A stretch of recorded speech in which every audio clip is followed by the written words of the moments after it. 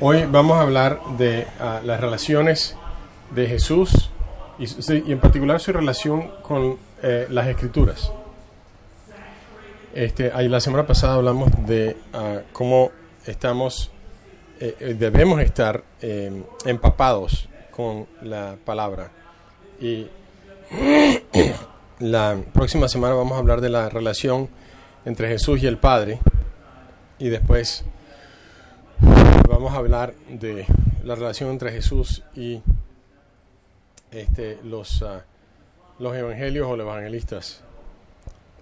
Jesús me ama, eso lo sé, porque la Biblia me lo dice. Esto rima, por supuesto, en inglés, no en español.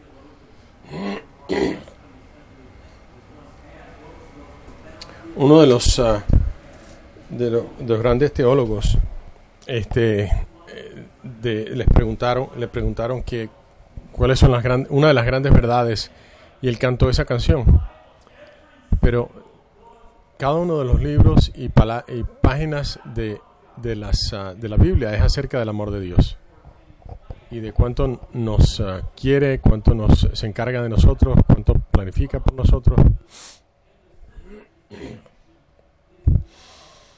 Y para nosotros es imprescindible entender la devoción que Jesús tenía con la palabra de Dios, para que nosotros la podamos imitar. Quiero presentar primero a Nick Shoff, que va a subir aquí y va a compartir acerca de su vida. Y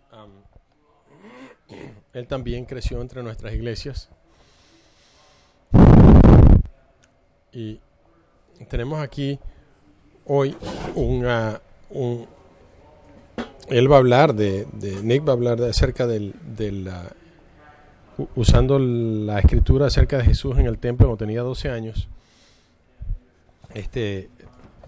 Va a ser y va a compartir acerca de tener 12 años y estar conectando con Jesús a través de las escrituras. Ahora vamos nosotros a Juan capítulo 1, versículos 1 al 2.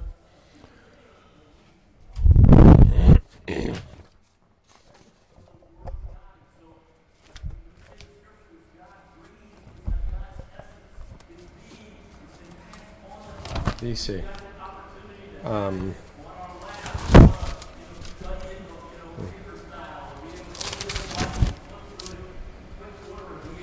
dice que en el principio existía el verbo, y el verbo, es decir, la palabra, estaba con Dios, y el verbo era Dios.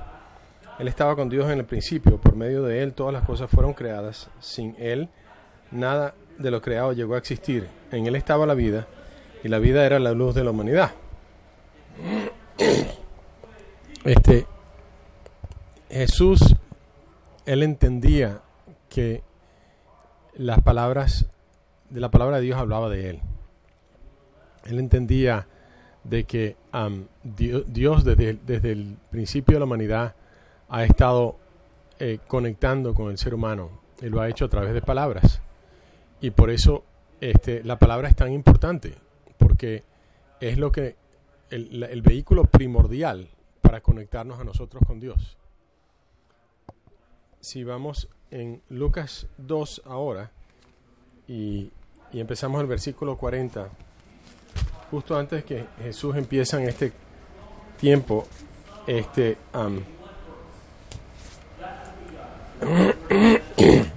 es el versículo 40. O sea, todo desde el momento en que nació hasta este momento se suma en el primer versículo que dice Jesús lleno de Espíritu Santo. No, perdón,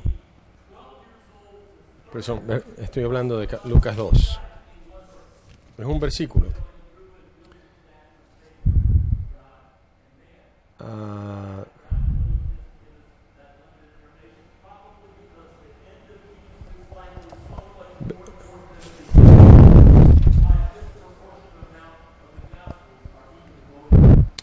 El niño crecía y se fortalecía y progresaba en sabiduría, y la gracia de Dios lo acompañaba. Eso es todo lo que sabemos de Jesús entre su nacimiento y los 12 años de edad. Es ese versículo. Y realmente después de este pasaje, de los versículos 40 a 52 del capítulo 3, no sabemos nada hasta que llega a tener 30 años aproximadamente. Pero en el medio está esto. Y aquí podemos seguir a Jesús no en su papel de rabí o de maestro, haciendo milagros e impartiendo sabiduría, sino como hijo, devoto a su familia. Y es posible que estemos, quizá con esto, se nos esté recalcando que estamos subestimando a los niños de lo capaces que son de absorber el conocimiento acerca de Dios, el conocimiento acerca de las cosas, y cómo pueden ser usados por Dios para trabajar con los corazones de la gente mayor, de la gente que ya se considera que ha aprendido o que conoce. Nosotros estamos regresando ayer del retiro, Jeff, Kelly, Mark y yo, y estamos hablando, recordando de cuando estamos levantando a nuestros hijos, cuando los estamos criando, las conversaciones que tuvimos. Bueno, por supuesto que Jeff todavía con sus hijas las está teniendo, y de cómo estamos hablando acerca de Dios cuando vamos al parque o vamos a los restaurantes o vamos a memorizando escrituras, y estábamos pensando cómo sería con los padres y los abuelos. ¿Cuál es el patrón? ¿Qué activos y vivos y viva está la palabra en nuestras vidas? ¿Qué enfoque les damos en nuestras familias? Y es interesante cómo Pablo, hablando de Timoteo, sabía que estaba familiarizado con las escrituras desde su infancia, cuando le estaba escribiendo a Timoteo en la segunda carta.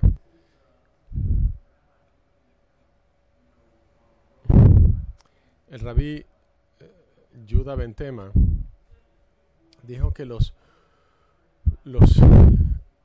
niños judíos tenían que escribirlas, o sea, tenían que conocer las escrituras para la edad de 5 años, que para la edad de 13 años en que se reciben el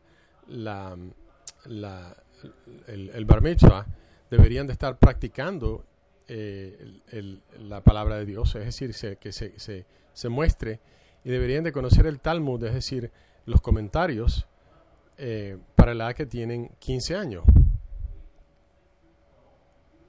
Entre la edad de 6 a 12, los muchachos judíos se les reunía en la sinagoga y se les enseñaba los primeros libros de la Biblia, y la meta era que ellos pudieran, que entre los 6 y los 12 años de edad, pudieran memorizar los primeros 5 libros de la Biblia. Estamos hablando de Génesis, Éxodo, Levítico, Deuteronomio y Números. ¿Tienen alguna idea de cuántas páginas es todo eso? Imagínense memorizarse todo eso. Jesús tenía que hacer esto no porque era el Hijo de Dios, sino porque era un muchacho judío de aquel tiempo. Y ese era el reto, ese era lo que era parte de la cultura. Hoy en día, sí, con todas las distracciones que tenemos, con toda la tecnología, nos distraemos demasiado. Pero deberíamos de tener la misma meta. Y deberíamos de definitivamente mostrar cómo se pueden aplicar estas escrituras. Y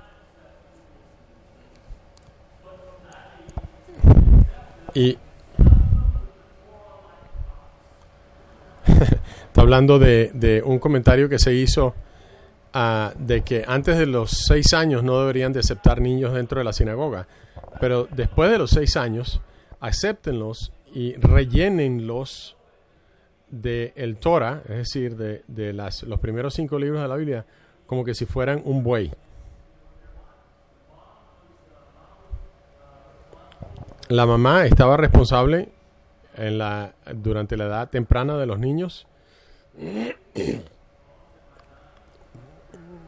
que para asegurarse que para los 9 años de edad, el carácter de los muchachos ya se hubiera formado.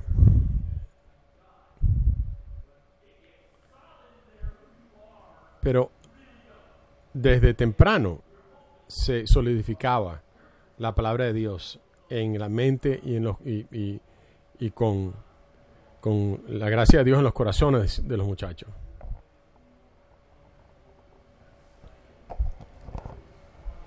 El énfasis era fuerte para que en aquel tiempo, para que el hombre judío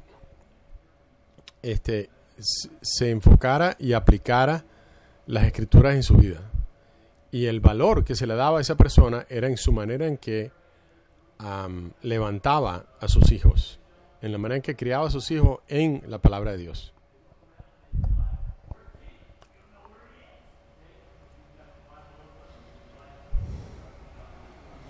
Y ahora, regresando al versículo 41, dice que los padres de Jesús subían todos los años a Jerusalén para la fiesta de la Pascua. Cuando cumplió 12 años, fueron allá según era su costumbre. Terminada la fiesta, emprendieron el viaje de regreso, pero el niño Jesús se había quedado en Jerusalén, sin que los padres se dieran cuenta. Ellos, pensando que él estaba entre el grupo de viajeros, hicieron un día de camino mientras buscaban entre los parientes y conocidos. Al no encontrarlo, volvieron a Jerusalén en su busca. Al cabo de 3 días, lo encontraron en el templo, sentado entre los maestros, escuchándolos y haciéndoles preguntas. Aquí se ve que él está aprendiendo. Está escuchándolos y haciéndoles preguntas. Este es el Hijo de Dios y sin embargo está en el proceso de aprendizaje. Sí, tiene 12 años y sí, hay ciertas expectativas, pero su corazón sigue siendo uno de conocer y aprender. Le está preguntando acerca del sistema de sacrificios, acerca de profecías, acerca de... ¿quién sabe de qué está preguntándole? Pero obviamente le está preguntando acerca de la palabra de Dios.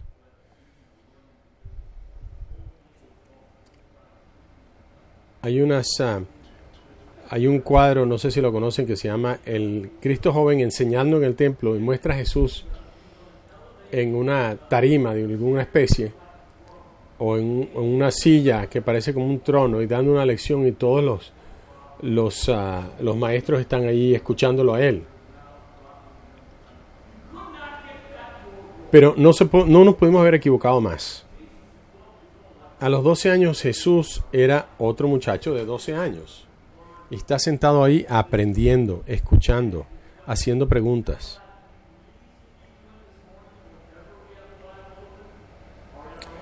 Sí, por supuesto, el próximo versículo dice: todos los que le oían se asombraban de su inteligencia y de sus respuestas.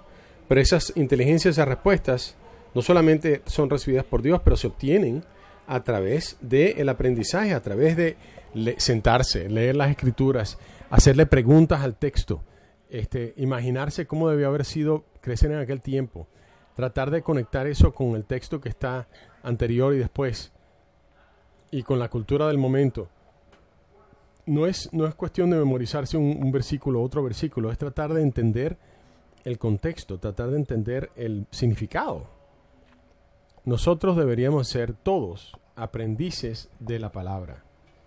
Si Jesús, que siendo Hijo de Dios, no se detuvo y se convirtió en un aprendiz de la palabra, pues nos toca a nosotros mucho más, con más razón nos toca a nosotros aprender la palabra de Dios.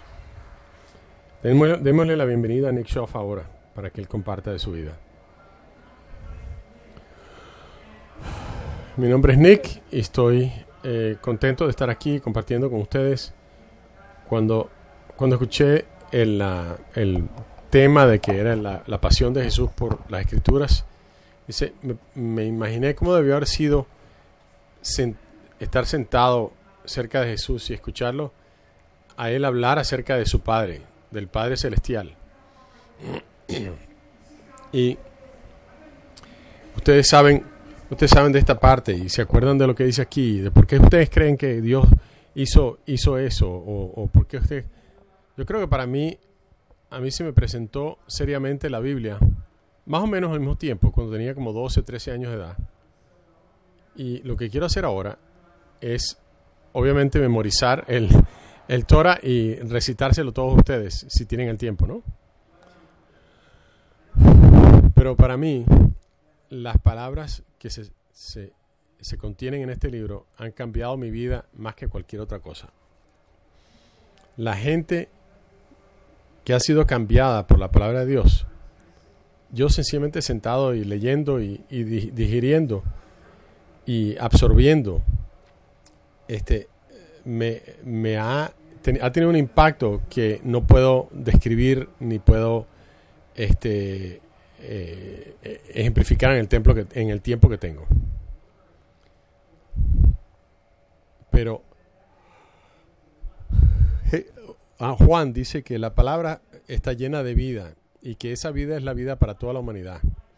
Él sabía que cuando Jesús hablaba, salía vida de su boca. Jesús, cuando interactuaba con las personas, Él les impartía vida a esas personas.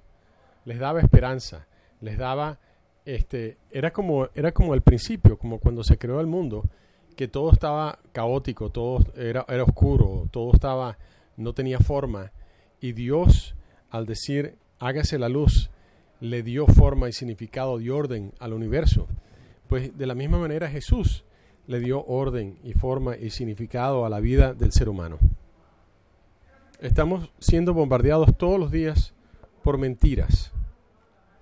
Desde nuestras personas con las cuales trabajamos y hasta las personas con quienes estudiamos, o los maestros en la escuela, o las noticias. Hay tantas mentiras que o se dicen abiertamente o sencillamente no se dicen, pero están implícitas en lo que se lee, lo que se ve, lo que se escucha.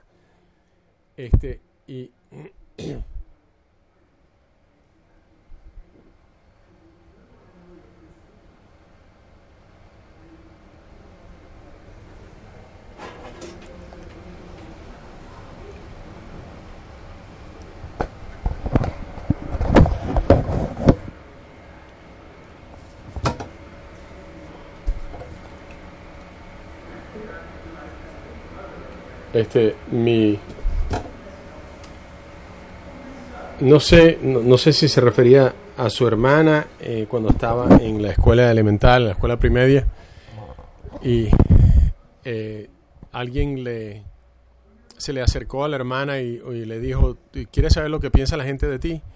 Dice que tú eres gorda y tú eres fea y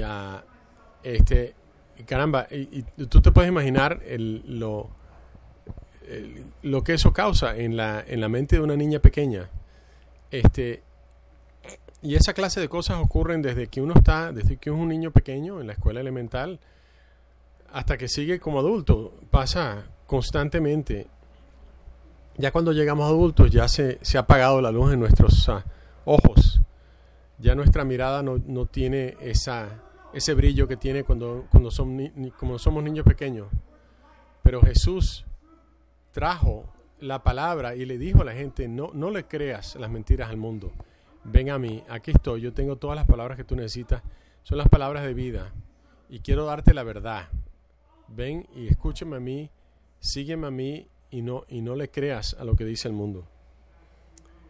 Jesús era apasionado en ese respecto, porque él sabía cómo podía cambiar a las personas. Si no has tenido la oportunidad de leer la Biblia, de leer los evangelios, yo quiero que tú lo hagas, porque te vas a dar cuenta de que Dios piensa que tú eres lo mejor y lo más fantástico, lo más extraordinario que hay. Él te quiere, Él fue el que te hizo, Él fue el que te diseñó, Él sabe los planes que tiene para ti, Él sabe lo maravilloso que tú eres como persona. Pero Él sabe también que el mundo te ha mentido y te sigue mintiendo. Y Él quiere que tú, a través de su palabra, otra vez creas en Él. Otra vez veas el valor que tienes para Él. Y si tú le permites a la palabra, a la Biblia, tener efecto en tu vida, te va a cambiar. Para aquellos nosotros que hemos estado leyendo la Biblia por muchos años, si lo hemos hecho consistentemente, Este es un pasaje que nos puede ayudar mucho.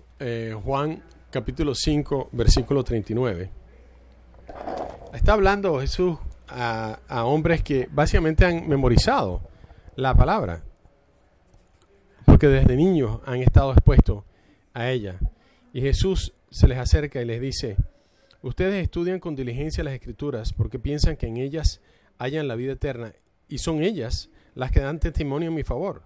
Sin embargo, ustedes no quieren venir a mí para tener esa vida. Aunque estos eran hombres que eran expertos, que eran entrenados, que eran los hombres más religiosos del mundo, pero eran distantes. Y lo que Jesús está tratando de decir es que Dios no nos quiere necesariamente dar hechos o conocimiento intelectual, o cosas que podemos usar para inspirar y animar. Se supone que nos atraiga hacia Él, se supone que nos llene de Él, se supone que nos haga sanos, normales, si se puede decir, más amorosos, más pacientes, más con más esperanza, con más visión para nuestros compañeros, nuestros vecinos, los seres humanos que nos rodean. Y esta gente eran gente que se enfocaron en la Biblia con la consecuencia de que no hacían lo que decía porque estaban demasiado enfocados en conocerla y no en hacerla, no en vivirla. Y eso me puede pasar a mí también, y me pasa a mí de cuando en cuando, donde leo las palabras pero no las pongo en práctica, y entonces termino viviendo una vida hipócrita porque no las estoy viviendo, no las realmente estoy conociendo, porque no veo el efecto que tienen, no veo el impacto que tienen sobre los demás.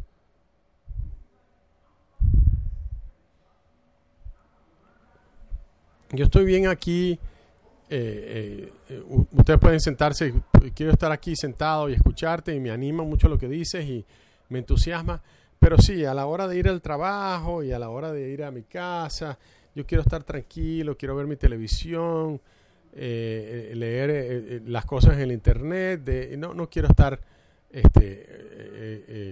haciendo iglesia afuera. Eso no tiene sentido, ¿eh? Qué pérdida, ¿no? Qué lástima. ¿Para qué? Entonces, ¿para qué venir? ¿Cuál es el punto? Se supone que la palabra la vivamos, la ejercitemos, la pongamos en práctica. Esa es la única manera en que la vamos a conocer, de verdad. Es la única manera en que vamos a poder entender a Jesús, porque Jesús era la palabra viva, la palabra caminando, la palabra ejemplificada.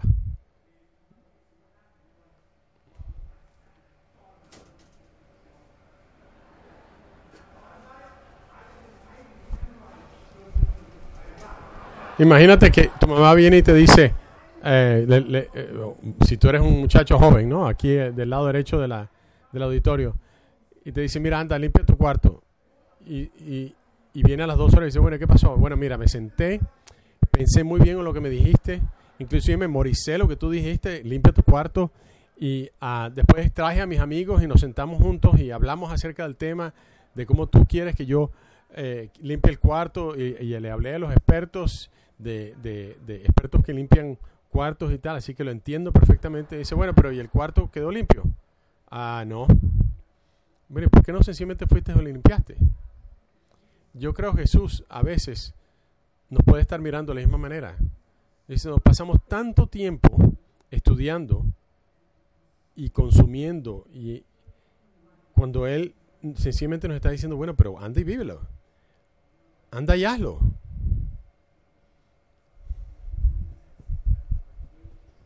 Dios tiene una vida, Jesús tiene una vida esperándonos, que no la vamos a descubrir hasta que pongamos la palabra en práctica, hasta que la vivamos nosotros mismos.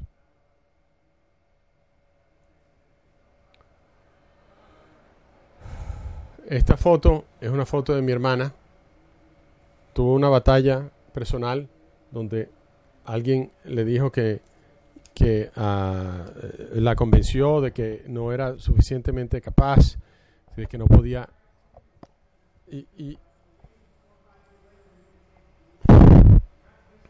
ella fue a estudiar para ser enfermera, y tuvo que enfrentarse a las mentiras del mundo, y que las hacía pensar mal acerca de sí misma, las hacía pensar que no era suficientemente capaz y entonces protestarle a Dios. Yo pensaba que tú ibas a estar conmigo y me ibas a acompañar y las mentiras seguían viniendo. Y a veces inclusive se preguntaba a sí misma si verdaderamente creía en Dios. Pero después, en el medio de todo eso, me decía acerca de las caminatas de oración maravillosas que hacía. Y donde ella misma se convencía y terminaba convencida de que no iba a seguir creyendo en las mentiras del mundo, sino que perseveraba en oración y perseveraba en su en creer en lo que dice Dios. Y aun cuando no pasaba clases o cuando le salía mal el examen o lo que sea, ella seguía confiando en que Dios tenía algo mejor para ella.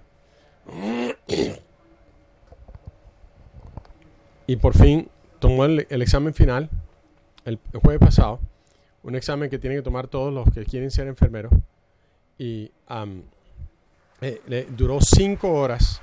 Ella no logró escuchar el resultado del examen sino hasta 2 días después, y puso en línea no solamente el que ella pasó el examen, sino la foto donde la muestra a ella atravesando por las dificultades y cómo Dios siempre le fue fiel a través de todo eso. Y para mí fue un momento tan excelente donde me confirmó, caramba, si yo me aferro a las palabras de Dios, si yo me aferro al Señor, si yo hago lo que Él dice, Él me va a demostrar de que a fin y al cabo Él tiene la razón, de que Él hace las cosas con un propósito y que ese propósito está plasmado en las Escrituras, y que si yo realmente le creo y me mantengo en la batalla, voy a ver a Dios triunfar al final.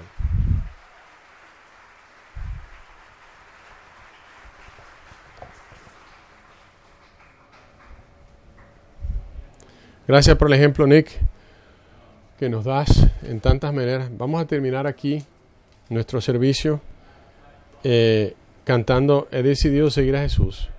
Y luego de que escuchemos un verso de esa canción, vamos a ver a alguien bautizado. Pero cerremos con este pasaje que está en Mateo 26, versículo 52. La semana de la pasión de Cristo no era solamente acerca de conocer la palabra y compartir la palabra, sino vivir la palabra, llenarla de significado a través de su vida. Y uno de sus tiempos más difíciles, cuando vienen a llevárselo para enjuiciarlo y condenarlo, Jesús le dice a Pedro: guarda tu espada, le dijo Jesús, porque los que a hierro matan, a hierro mueren. ¿Crees que no puedo acudir a mi Padre y al instante pondrá a mi disposición más de 12 batallones de ángeles? Pero entonces, ¿cómo se cumplirían las Escrituras que dicen que así tiene que suceder?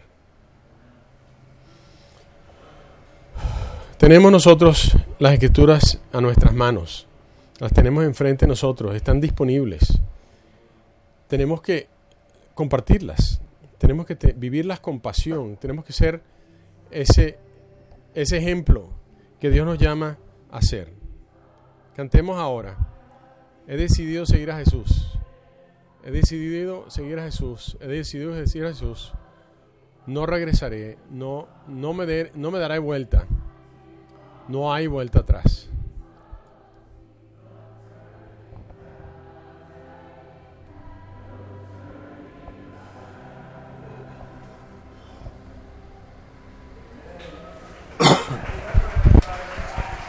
Mary Weber.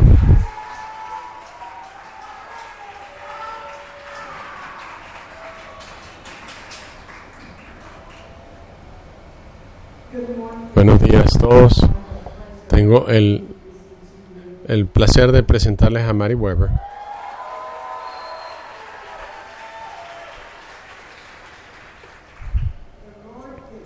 El Señor le da fuerza a su gente. El Señor bendice a su pueblo con paz.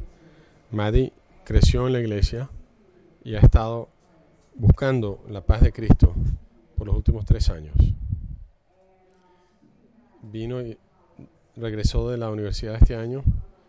Vino a uno de nuestros grupos de familia y dijo: yo necesito entregar mi vida a Jesús, necesito ayuda. Lo increíble fue cómo el Espíritu de Dios y el grupo del Ministerio de los Adolescentes invirtió tanta fe en Mary.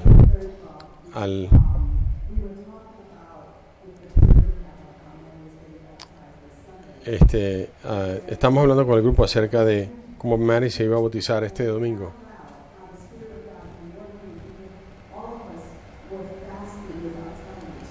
Y dice, una de ellas dijo: ay, gracias a Dios, al fin puedo comer.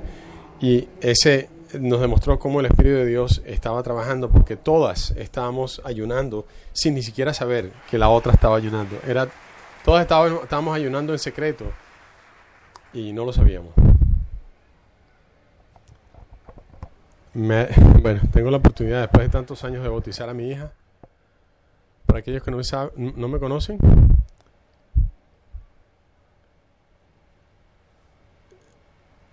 Missy Kruger estaba embarazada con su hija cuando me bautizó a mí. Y el primer estudio bíblico en el que estaba yo con Lauren Arnett, cuando ella cuando estaba embarazada con su hija, y nunca me imaginé que su hija estaría estudiando la Biblia con la mía. Mary ha tenido muchos altibajos en su vida, pero ahora está lista.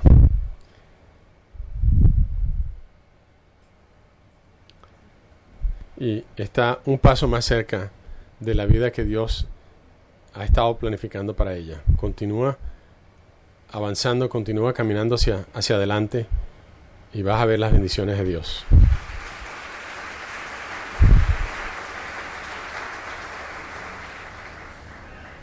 Ok, Mari, estoy tan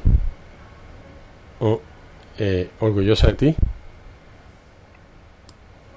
y verte crecer en estos meses es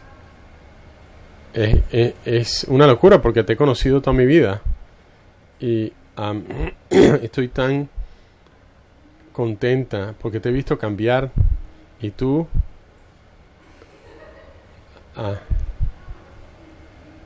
pienso que tú verte más confiada en ti misma y en Dios ha sido tan alentadora para mí. Y tengo unas ganas horribles de ver cómo Dios te va a cambiar y te va a seguir cambiando para su gloria. Mari me pidió que leyera una escritura, que es Isaías 23, 3 y 4.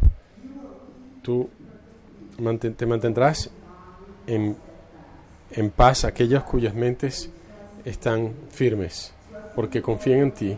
Confía en Dios para siempre, porque el Señor mismo es la roca eterna. Mari, tenemos 2 preguntas para ti. ¿Crees que Jesús es el Hijo de Dios, de que murió por ti y resucitó al tercer día? ¿Cuál es tu buena confesión? Jesús es mi Señor.